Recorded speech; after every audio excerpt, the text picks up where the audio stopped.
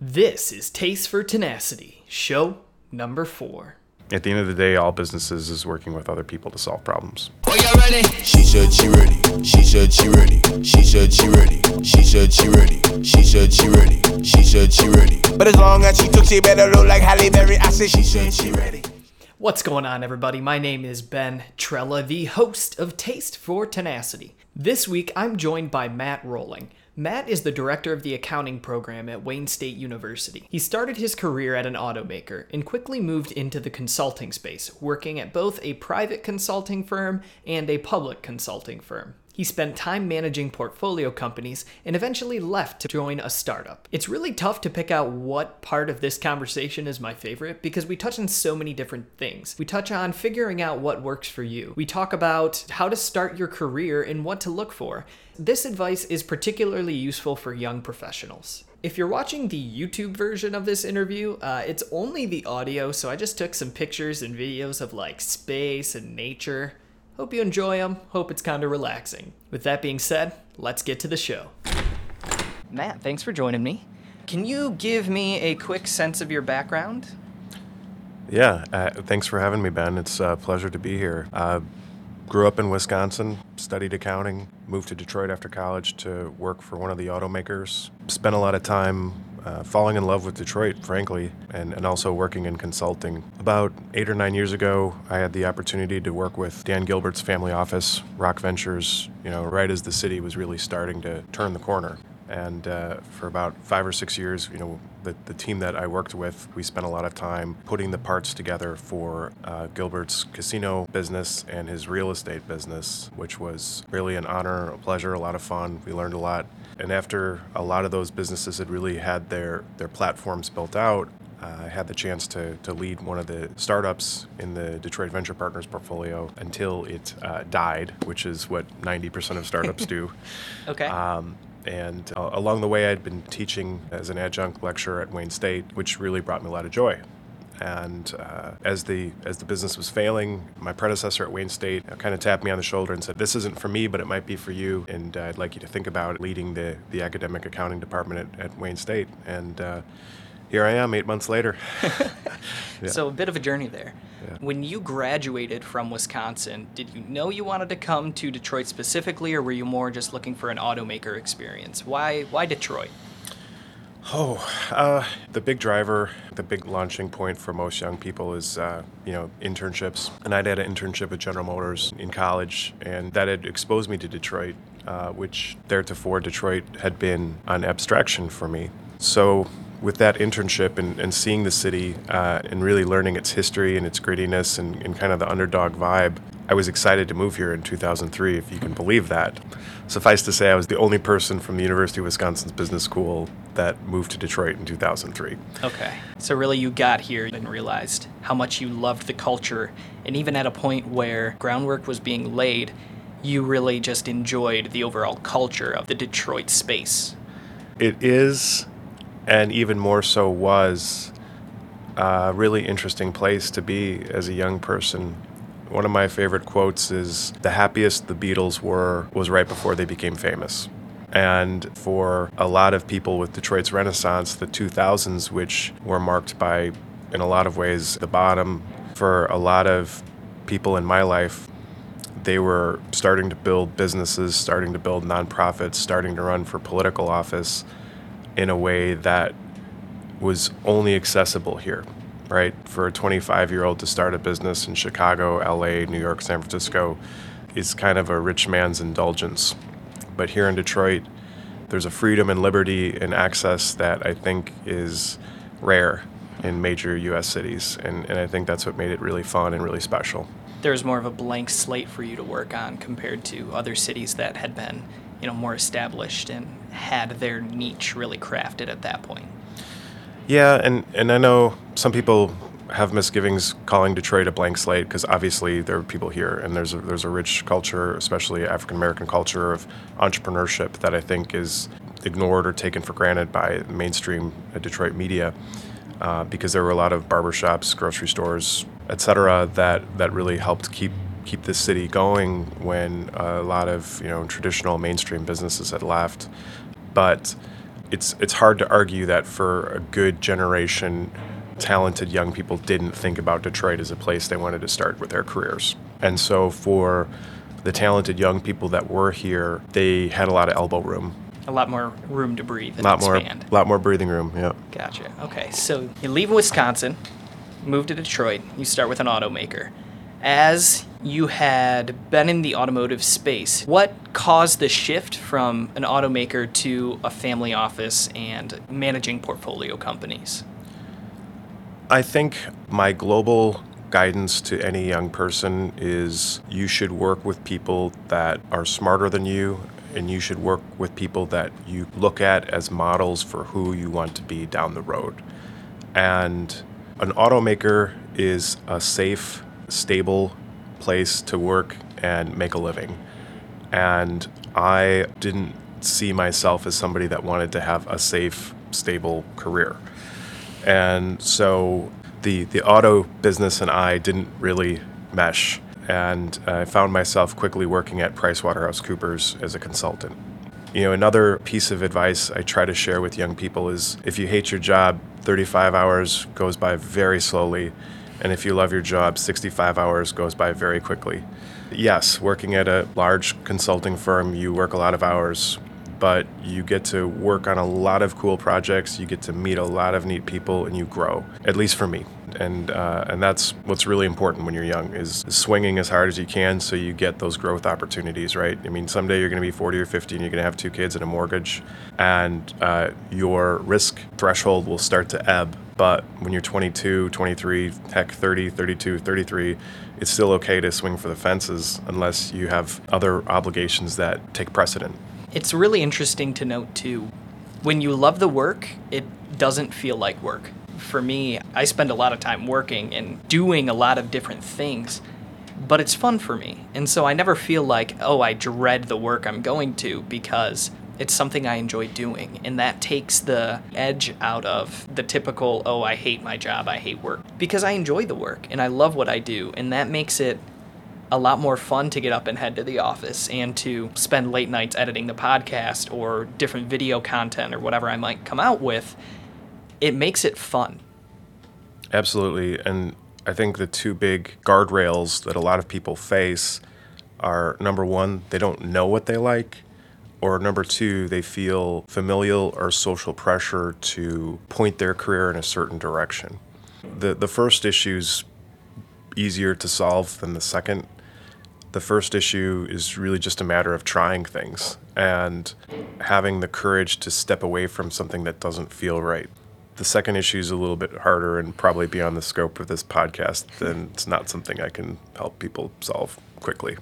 It's being able to taste different things and also start to realize that if it's something you want to do and if it's the right work and the right lifestyle for you, then that's the way you should go, and try and acknowledge where those pressures are coming from and then continue to take a step in your direction anyway, because that's where you'd prefer to be.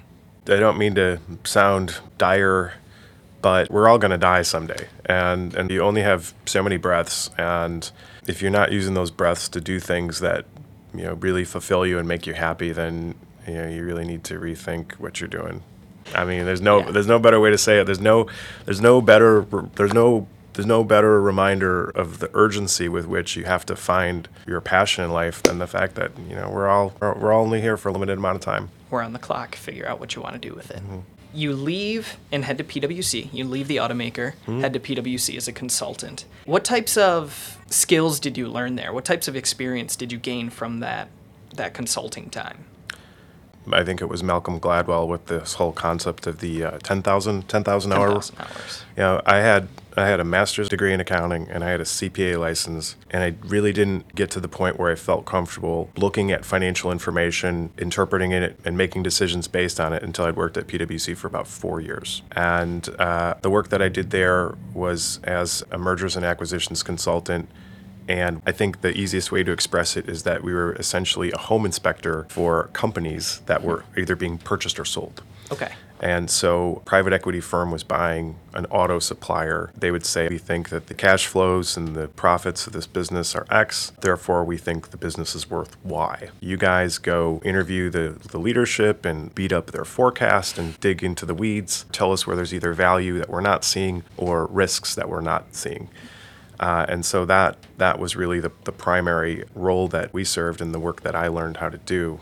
The two skills that I really learned were one, truly understanding financial information, but two, and almost more importantly, looking at financial information creates questions. It doesn't necessarily answer them. But you can also use financial information to challenge people on what they tell you, right? And that's, I think, the single most essential analytical skill that leaders need, because you can have a management team that's saying all the right things, but if the financial information doesn't support what they're saying, there's a disconnect. And if you don't know how to understand financial information in a very deep level, you really don't have a leg to stand on or the ability to challenge what people are telling you. And that, when you're thinking of buying a company for $500 million, that's a big deal. That's a big deal. It seems like one of the big skills you also learned is how to peel back an extra layer of questions to really see the underlying trends on what's happening within the business, along with understanding how financial information tells a story. And that's one thing I've really learned throughout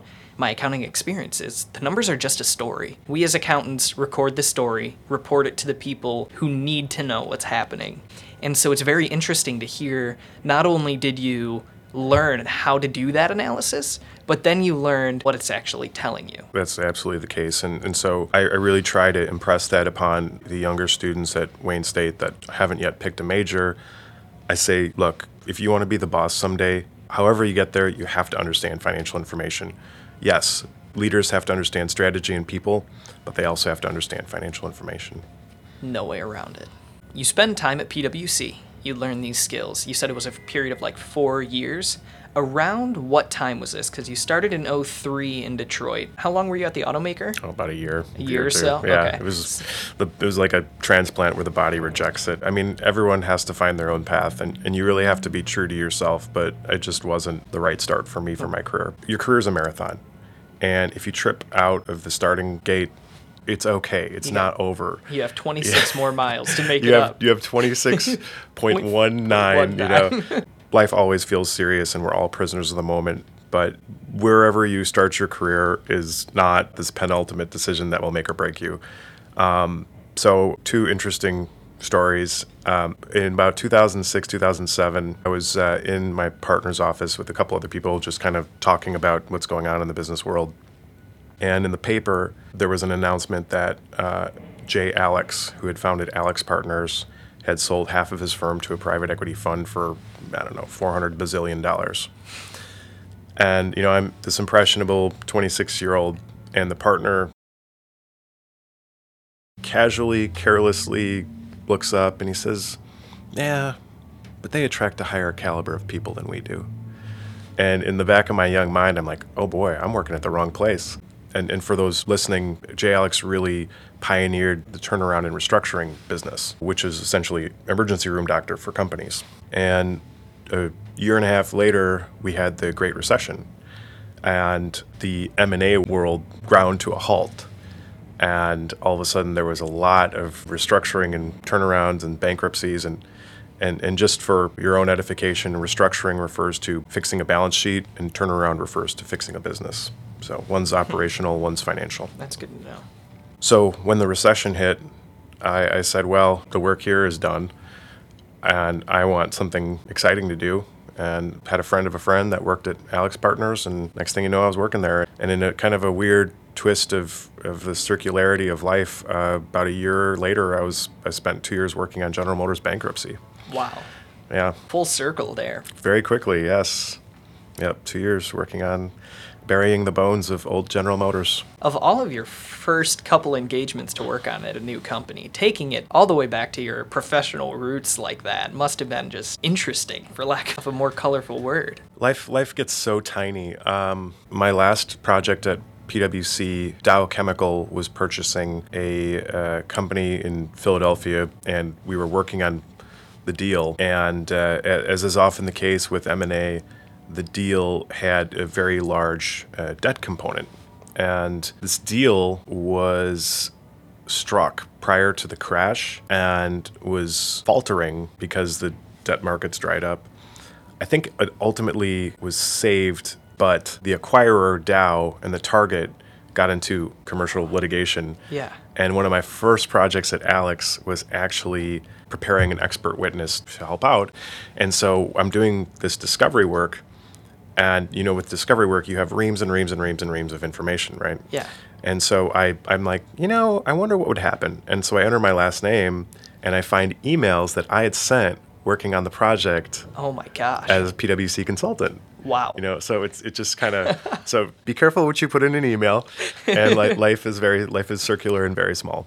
And you'll never know when that'll pop back up. Oh gosh, yes. I've burned plenty of bridges in my life, but most of them I've transited in a way that I can transit them back and forth. Yeah, it was really, really kind of odd, really peculiar. It's like Googling your own name, except with discovery work. It's like, oh, well, it's a good thing I didn't say anything bad. Yeah. So Good thing I'm good at this. Good thing, I'm a good yeah. person. Yeah, most of the time. Most of the time. We're all good people most of the time. You head over to Alex from PwC. Mm-hmm. What was the next shift in your career path? PwC really helped me build a core competency, which was interpreting financial information. And everyone, I think, needs a core competency to hang their hat on, right? If it's sales, if it's creative content, if it's software development, if it's accounting, information, whatever. Like, we all kind of need something that we're good at. Pipe fitting, cosmetology, you name it. You need something you're good at. Yeah. What the work at Alex did was it really gave me the confidence to execute at a very high level. When you come into a situation where you have a company that's 2 weeks away from missing a bond payment or 3 weeks away from missing payroll, politics is gone, half measures are gone. You really are fighting for the survival of an organization. And in those circumstances, we were expected to come in and execute. And what I mean by that is I remember working on a project, a trucking company, and my boss said, "Hey, you've really got to work with the bank to get this credit agreement renegotiated." And I said, I've never done that before.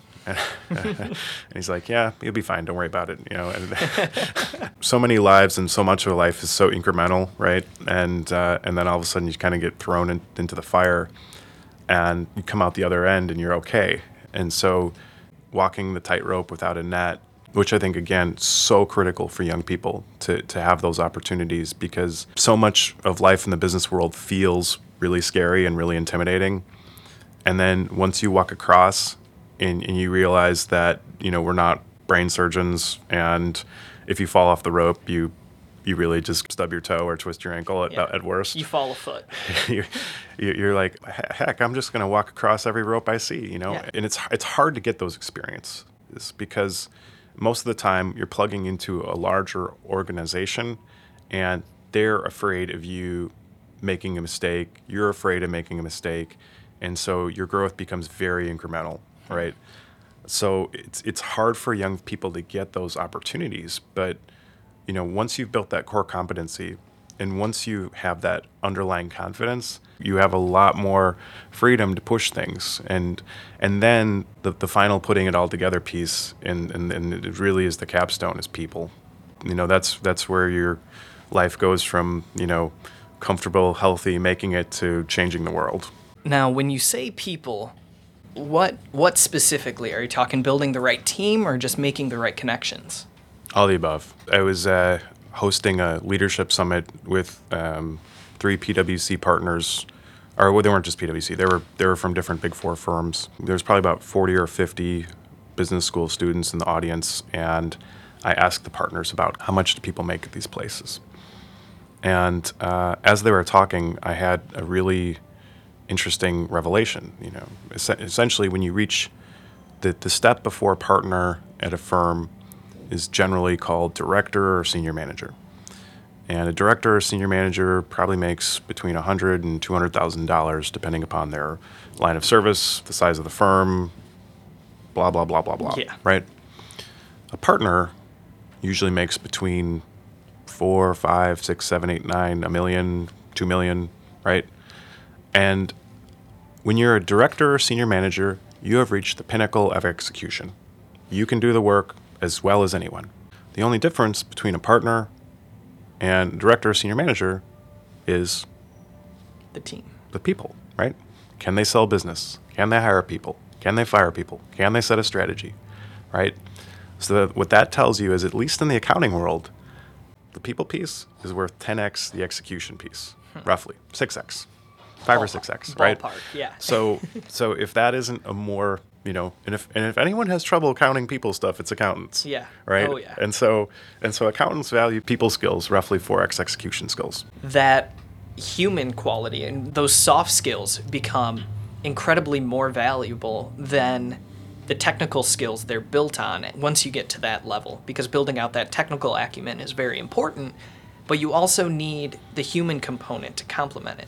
Look, you don't have to. I mean, there's nothing wrong with making $100,000 a year. Yeah. It's about how far you want to take the trajectory of your career, and your interests, skills, capacity. I mean, you really have to be honest with yourself if you want to be home at 5 every day to see your kids, or you just want more time to relax. And there's no shortcut. I mean, hard work, spending time, getting to know people. I mean, if you want to have an amazing career, it takes a lot of work. I don't care who you are, but the people piece is so critical, and everyone talks. I think everybody talks about it, but I think it can be treated as a hard skill, and the greats treat it like a hard skill, but it's not typically a component of a formal education. And what I mean by that is, if you kind of break it into its component parts, right? You can have mentors, right? You can shadow great leaders at a workplace, right?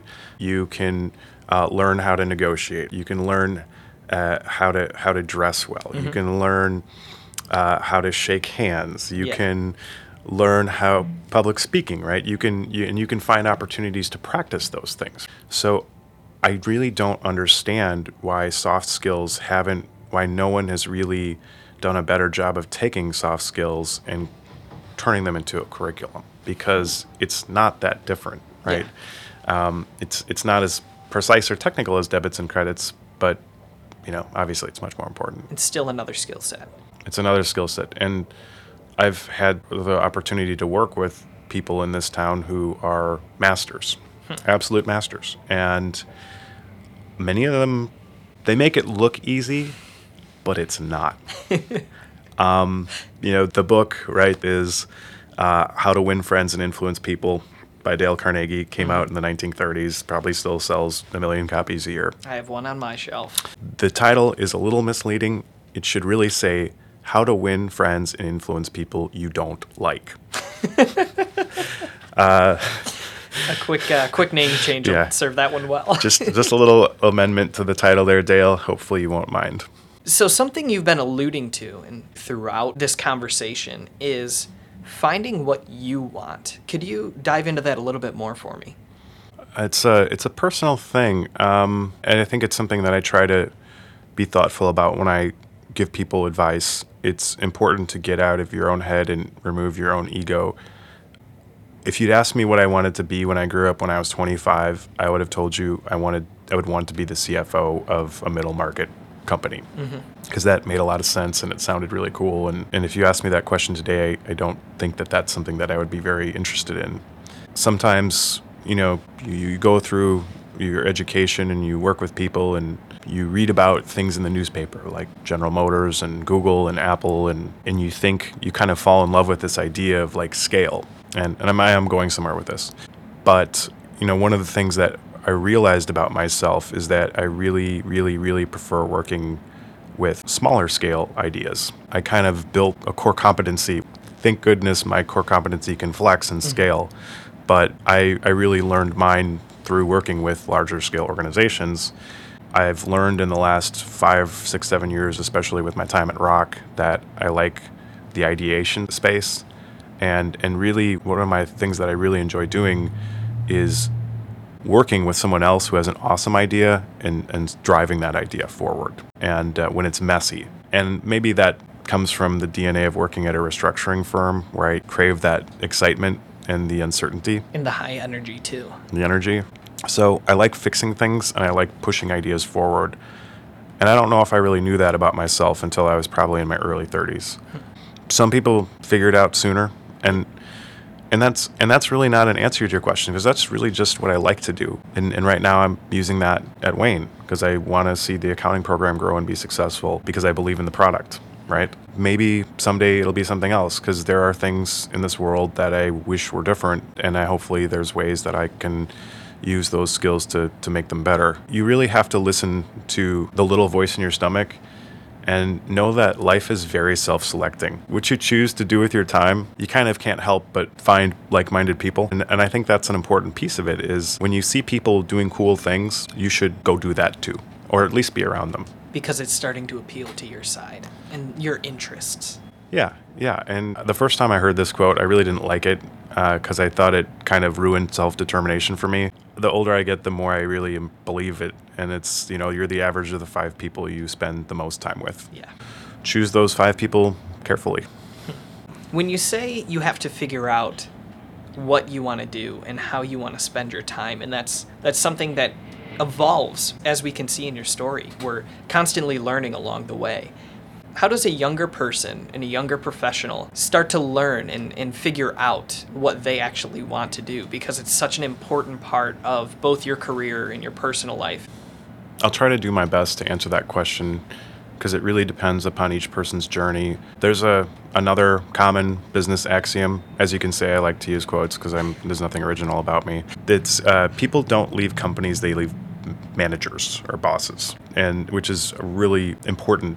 The other side of that coin is that people don't grow from companies, they experience growth from managers or leaders. And so having people above you that drive you and push you and inspire you is so important. It's so critical. And if you don't feel like you have that where you are, leave. You have to leave, because otherwise you're stagnating. And you're stifling your growth. You're stifling your growth, because a good leader is going to put you first. And they're going to put your development ahead of just about anything, because they're going to want you to win. A good leader knows that if they put you first, you'll put the work first. You'll put the mission first. And bad leaders, they're not called leaders. They're called, they might manage from authority or fear or greed or whatever. That's really not true leadership. Good leaders will inspire you. They'll give you at-bats. They'll give you chances to make mistakes. They'll give you corrective action feedback. They'll hold you accountable. Do things you don't like sometimes. But that's being around people that inspire you is the easiest way to grow and explore. And being around people that stifle you or hurt you, or not to exaggerate, but oppress you, you're going to be stuck. It's not healthy. And in those situations, you've got to have the courage to pull the ripcord and get out of town. Yeah. The other suggestion I would have, which was really, really critical for me, is getting involved with nonprofits. We're talking earlier about confidence and trying things. And when I was 25, the odds of me being the treasurer of a $5 million, $50 million organization were slim. And yet you could go to a nonprofit in your spare time and say, hey, do you need financial leadership help? Yeah. And they're like, yes, please. Please. And you make mistakes and they still give you a pat on the back and a hug and thank you. And so I think that nonprofits serve really three critical points. First and foremost, they can fulfill you if you care about the mission and actually want them to do well, right? Mm-hmm. Number 2, they give you a chance to meet more like-minded community leaders. Okay. And so it really helps you grow your network. Most people should generally appreciate those 2 points. Yeah. But the third point, which I think is the most interesting one, is working with nonprofits gives you a chance to ride the bike with the training wheels in a way that everyone's cool with and is usually a couple years ahead of your development. No one likes fundraising. The single most valuable skill in the Western world is the ability to ask other human beings for money. That there isn't, second place is very far down the list. I don't even know what second place is. You've spent time at nonprofits. You've gone from a brief stint with an automaker to time in consulting at 2 different firms. Mm-hmm. You've spent time in a family office, and that sparked your interest in working on small-scale companies and, like you said, helping other people build their own visions. And now you're doing that at Wayne State. Could you tell me a bit about that?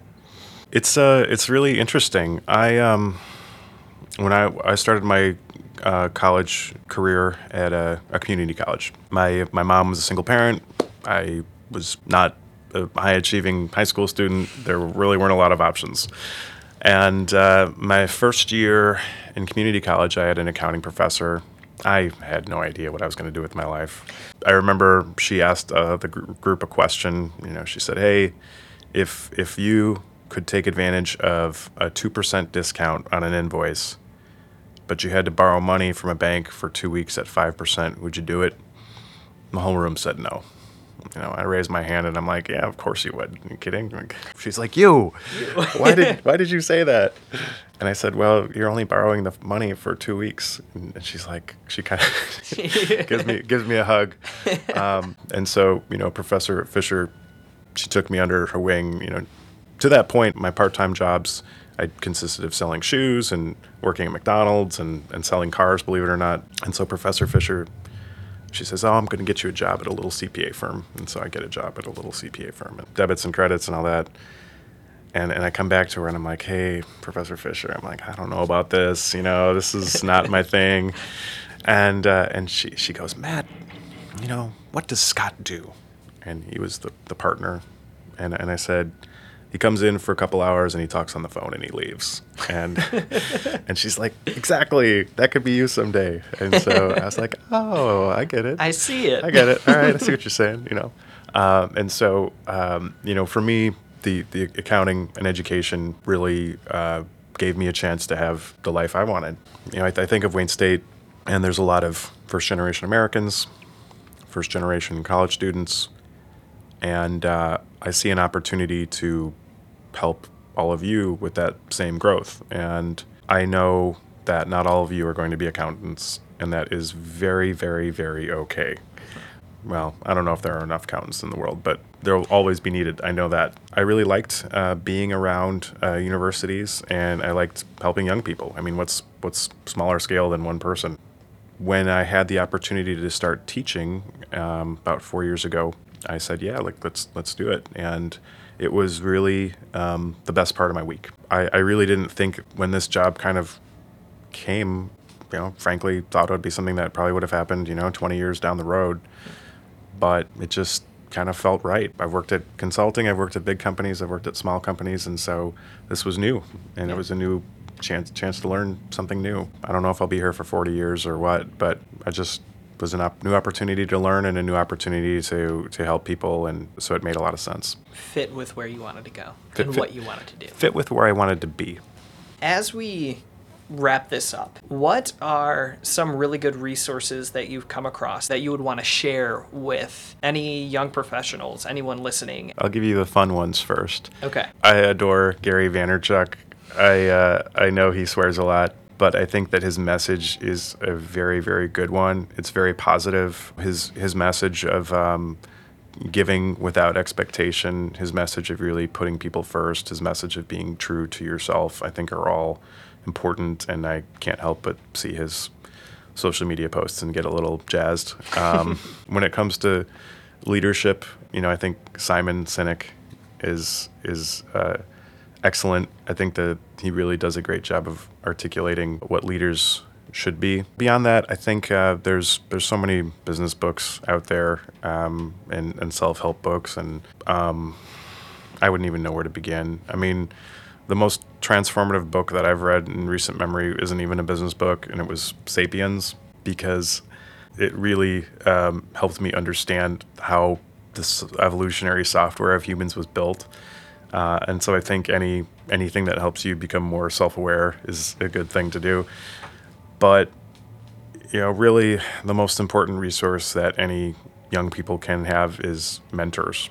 And when I was young, I often felt like I'd had kind of a no one has a truly lone wolf Horatio Alger life, right? Mm-hmm. Like no man is an island, no woman is an island. But I kind of fought it because I said, well, I've made it this far on my own, so why do I need mentors? And when I was younger, I wasn't into it as much, which is a shame, because I really think it's the the biggest piece. And I probably had some that I just didn't, I Didn't jive didn't with. say, or I didn't. It wasn't like formal. I was like, oh yeah, like I get coffees with so and so once in a while. Yeah, but yeah. in my head, it wasn't. You didn't have the word for it. I didn't There have wasn't the the word for it. association. Yeah, I was like, oh, it's just my friend who just- happens to be 20 years older than me and a lot more successful. But Yeah. so you just gotta surround yourself with good people, pick good friends. I think 2 traps for young people. One, being envious of your friends.